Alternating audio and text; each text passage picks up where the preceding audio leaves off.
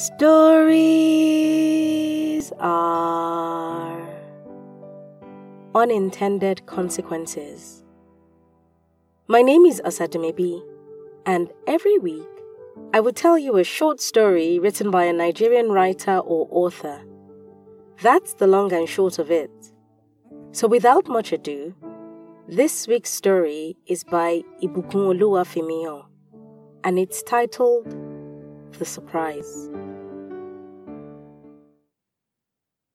My bunkmate, Jomiloju, interchanged jailer for Senior Charity's name as she hummed the chorus of Asa's jailer. Senior Charity's duty for her that Friday afternoon was to update all her class notebooks with her fine handwriting. Senior Charity never completed her notes till they were due for submission and grading. Jomiloju told me that Senior Charity would fail her WAEC exams. That one, she would be unable to write anything in the booklet. She has become so used to giving junior girls her notes to update. She doesn't know anything. Yet, she'll be forming fine girls for the boys in her class. I told Jomiloju that her own task was an easy one. After all, she wrote fast, and she would complete her task in no time at all. Me, I had to spend my entire siesta sneaking out of the room every half hour, stealthily avoiding the dormitory prefects who were on patrol, only so that I could check that Senior Rulake's clothes had not been stolen from the lines, unless she would punish me for the loss. I had washed all her dirty clothes, sweating intensely under this hot sun, including all the pairs of her famously stinky socks. Senior Charity barged into our room. Where is that girl? Where is that useless junior? Jomiloju! Jomiloju, come out here now! Where is the bucket of what I asked you to fetch? Senior Charity, my hand is paining me. I can't carry anything. I've been writing the notes you gave me since. I've not even rested since we left class. I've not even fetched my own water.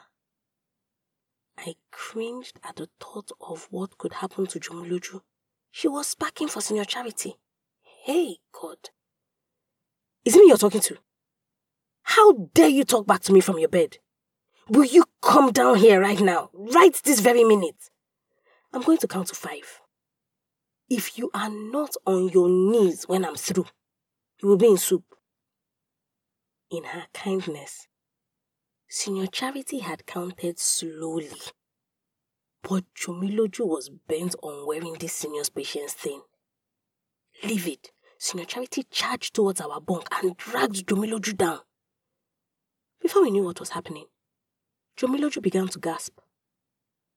I knew she suffered asthmatic attacks from time to time, but this was unlike anything we had ever seen. I jumped off the bed and I ran to her locker for her inhaler. Our house mistress had gotten wind of the ruckus and had turned up. Clear the way, clear the way, clear the way, clear the way. We are taking her to the sick bay immediately. When I return, I will address this foolishness. She maneuvered her large frame through the crowd that had gathered in our room. By Sunday, Jomiloju's mother, a banker, had flown in from Abuja. She was here to take Jomiloju home to be seen by their family physician. I walked Jomiloju to our school gate, carrying her bag with me. I was going to miss her. Her sharper than razor mouth. We had already started calling her Jomiloju the Sparker. Hey, Mama, please, help me watch over my locker. And don't listen to Mary when she asks to borrow my bar soap, you hear? She will not return it till it is flat. and then she will not come and start begging somebody to not be offended. She managed to say, her voice barely audible. And as for Senior Charity, have a surprise for that one. Jomiloju, don't tell me you want to report her to your mommy, oh.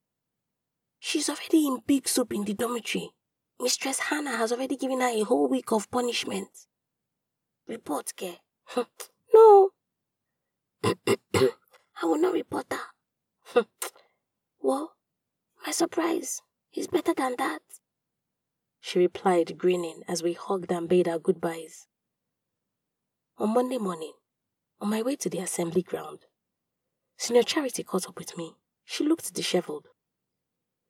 Ihoma, I learned you are Jomiloju's bunkmate.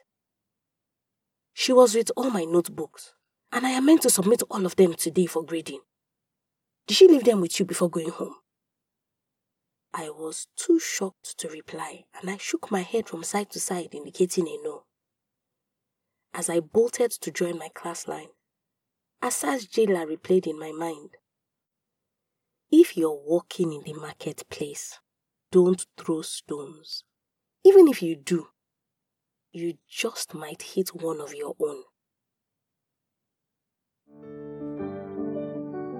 Born in Lagos, Nigeria, Ibukun Oluwafemion is a creative writer who enjoys the art of weaving heart-crafted stories into prose and poetry.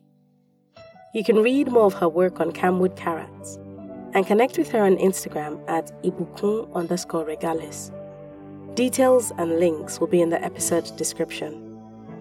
If you've got a story you would like to be featured on this podcast, or a published book you want to make into an audiobook, send an email to info@osadumebi.com or send me a message at Osadumebi on either Facebook, Instagram, LinkedIn, or X, formerly Twitter.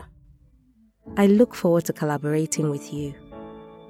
And if you've enjoyed this week's episode, please subscribe, leave a review, and tell a friend that stories are a good escape for a few minutes each week.